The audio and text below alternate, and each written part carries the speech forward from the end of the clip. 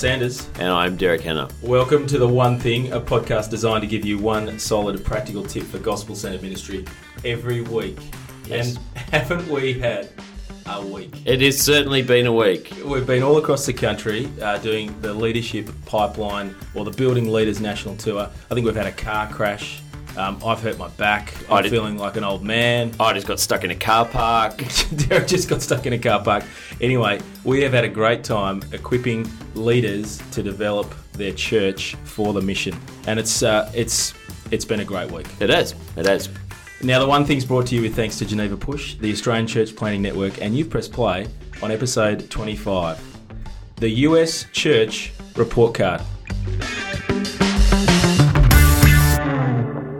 So, look, the Australian Church often looks to the US Church for what's next, for what's happening, for the latest trends. They are our big R&D department. You know, they try things that we would never try, and some of them come off, and sometimes they get adopted over here. Today, we have a special guest to give us a handle on the North American Church. He's actually not American. He's Canadian. He's Canadian. Hey! What's that about? And I'm trying to, I don't talk like that. I've been trying to learn how to speak Australian, but apparently I sound like a Kiwi, so. Well, can you just give us a little bit at the start? What is the church that you went to on the Central Coast? On the Central Coast. Yeah. Could you just say that for us in the way in which you attended? Oh, yeah. Hunter Bible Church. Hunter Bible Church. Yeah, Scott. Oh, it's uncanny. Just say HBC. That's HBC. How I say it too. HBC. HBC. Now, it is great to have Daniel in from Lifeway Leadership in North America. Now, you're the Director of Church Multiplication. You run the newchurches.com website, which is a great resource for church planners not only across North America, but also across the world. And you also work with Lifeway Leadership to develop leaders across the country. Now, we are so excited to have you here today on our podcast. Yeah. Very exciting. Welcome to the show. So, Dan, you not only work for Lifeway, though. You're in a local church in Nashville. You're invested there. You and your wife, Christine, and your kids are there. And as we've heard you again and again say this week, and you demonstrate the things you do during the week, you love the local church. Yeah, you want to see it grow. And you run the New Churches podcast, and you're on 5LQ as well. Often the sense that Australians have of American churches is they're massive. Every single one of them is massive. It's just to start, give us a picture. Is that the case? What should we expect when we kind of look at the church in the US? Yeah, so I mean, a few years back when we released this, you know, the big question people ask are how many churches get started and how many get closed. And then the next question is how many people are in the churches. And when you look at that, I mean, to be honest, you know, I'll give you a number, but it's hard to, as much as we can track the number of churches that open, as much as denominations give us those numbers, it's really hard to track the number that close because there's not like a iclosemychurch.com website where no one wants to report that. So as a result, a few years back, we discovered that about 4,000 churches got started and 3,700 got closed. So that means there's a net loss of about 300 churches. A net gain. Net gain of 300 churches every year. For that year, right? So even if we look at when the last time we did that which was, I think, close to 10 years ago at this point, it was still around 4,000 and 3,700. Back then it was rounded down, and this time it was rounded. No, that time it was rounded up, and this time it was rounded down. So it does seem to be progressing better. But still, what is that really going to tell you about the North American church? So when you look at the average size of churches in the U.S., I don't have the specific number. I'll give you a specific number for church plants. But for that, I mean, it's not really above 100. And what was fascinating as we were going around the country and sharing that with Aussies here, you're right. I mean, everyone thought it was like, what are you talking about? Average size of church in the U.S. is like 500, isn't it? Now, an average of 300 new churches, you know, in terms of net gain each year. But like Australia, America's growing. You know, we just clicked over 25 million last night. America's growing as well. How's the church doing? Are they keeping up with population growth? Are they reaching, you know, new people groups that are coming to America all the time? Are they reaching the great Americans that have been there for generations. Mm-hmm.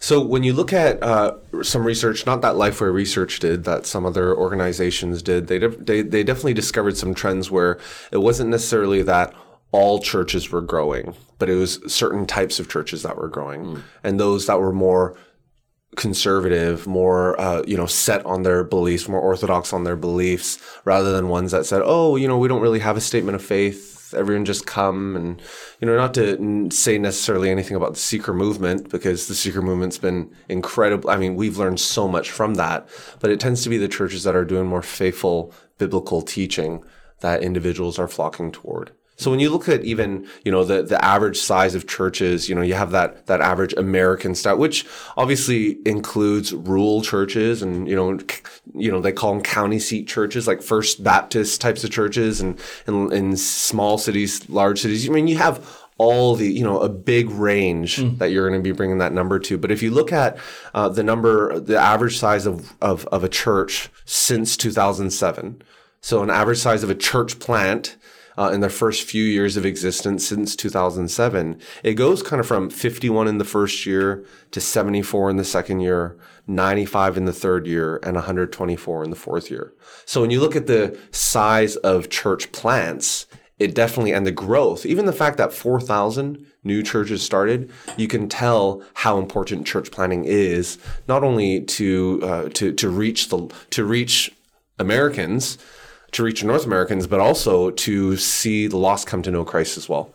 Now, just to give context for the Australian report, the Australian growth was 38 in the first year and then 71 by the fourth year. Okay, so there's a significant difference, and I think that trended along the same lines as Canada as well. Yeah. So there's a significant difference in sort of post-Christian Canada and post-Christian Australia. Yeah, and I mean, the other thing is America is 10 times the population as well. So you do have that to take into account. The other thing, though, is when you look deeper into the report, where were most of the churches planted? It was Texas, it was California, it was Florida. And, when you think of Texas specifically, you think Bible Belt, you think, throw a rock, you're going to get a church that's... as long as you're doing something right, you'll have a 5,000 person church. And, that's not necessarily true. There are a lot of mega churches in Texas, which means there's a lot of resources and there's a lot of support. And there are also a lot of people who don't know Christ there. So, but obviously there's just a lot more people. Now, I want to give Daniel a bit of a breather there for a moment and take a weekly look into one of our favourite segments, the One Thing Toolbox. I've got 3 resources. They're going to help us dig deeper into the US Church report card. Well, the first one is the actual report card itself. I find it incredibly helpful to look at different contexts. You always learn something about your own context when you look at another context. The second thing is the newchurches.com website. There's a great number of podcasts, resources. You can even hear from our own Derek Hanna. He's blogged a number of times for the newchurches.com website as well. Now, the third resource is a book. It would be remiss of me not to recommend you to Daniel Lim's book, No Silver Bullets. I think both Derek and I found it particularly helpful. There's some helpful tools in there that help you assess how you're actually going with your discipleship as well. Yeah, absolutely. So getting back to Dan, just pulling back on board, one of the things that was interesting about the Australian report card is to see for plants the number of people who are unchurched moving into the church, rather than just grabbing people from other churches, which sometimes church plants are accused of, quite rightly. In terms of evangelistic effectiveness and reaching the people who weren't in church previously, how's this planting movement in the US going? So there are a couple things here. If you look at, let's say we talked about, average church attendance year over year.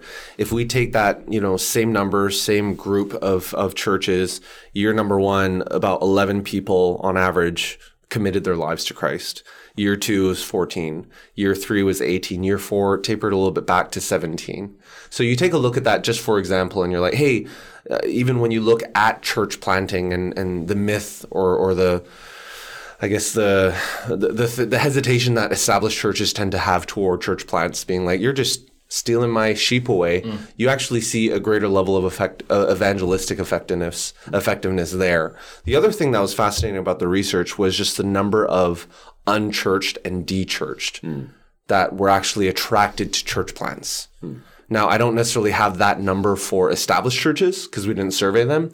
But when you look at the majority, when you look at church plants and you look at just how many had majority unchurched and majority church, and you look at what caused them to have that, that's what was really fascinating. So in Australia, it's about church plants are about 5 times more effective than the established church. So there's a significant change.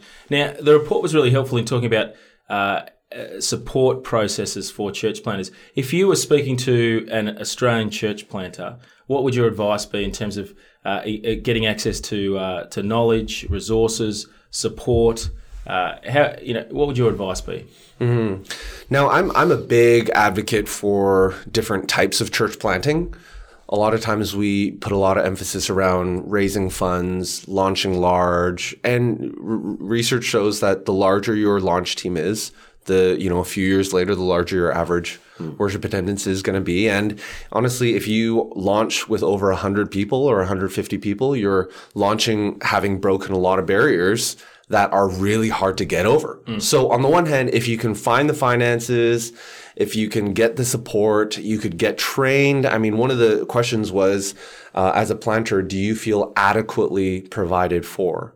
Now, that doesn't necessarily mean that you're making as much as an established church pastor there, because your spouse might have a really good job, right? I know a church planter in New York, right? New York, one of the most expensive places in the States, where rent is like $5,000 a month US. And he was only getting paid a few, $30,000, $40,000 from the church. Yep. And you're like, how is that working? Well, his wife works at Google. That's why. Yep. So he felt adequately provided for, and he wanted that money to go to others. So that, I'm a big advocate for other types of church planting. So if you're able to plant bivocationally, if you have the funds and the means to be able to do so, or even if you want to, move toward that, that is a great way to do it. Now, having said that, a lot of people who say, I want to plant bivocationally, they say, well, it's because I don't want to just take church people, right? I just want to plant from the harvest for the harvest. And that is great. But when you look at the average size of a church that is led by a bivocational planter, it's like significantly smaller year over year than one who is being funded. Now, having said that, there's a lot more that we can tease in, but I'm sure we don't really have the time to dig into that. Look, I just want to ask one more question, because one of the challenges we've got, we've got about 2 minutes, but I just one of the challenges we've got is the pipeline of planters coming through. We need to raise up more in Australia. Yes. We need to work at it. Are you finding similar challenge in the US? You're right. I mean, those who are talented, those who are trained, those who have lots of experience are going to get snatched up. They're going to get funding. They're going to be celebrated. But what about the guy who's like 2 years away from having what it takes to plant a church, but no one's investing into them because they just, and they're not even sure their call. What about that? And that's why what we've been doing this time around in building a leadership pipeline is so key. Because imagine what it would look like if every church in Australia saw it as part of their pipeline to raise up church planters, not just among their staff, but hey, there's this business guy who is incredibly evangelistic, loves the Lord. What if we trained him? What if we even put him through MTS, a version of MTS where he could still be working full time and, he could be getting his theological education, and then you sent him out. Imagine how, and I think that's the kind of thing that we need to think about in order to reach the lost. Amen. Now that brings us to the end of the show. So Daniel, what's the one thing Australians should be taking away from the US church planting report card? The thing that astounded me the most was how important it was to plant a church with a vision to multiply in your first 5 years. Like, I know it sounds like, but in my first 5 years, I want to get to self-sufficiency, financial self-sufficiency. In my first 5 years, I want to reach a loss. In my first 5 years, I want to get a building. In my first 5, and there are a lot of those things. But when we looked at the research and looked at the plants that were planted, and what we actually did was, hey, here are churches that actually multiplied in their first 5 years.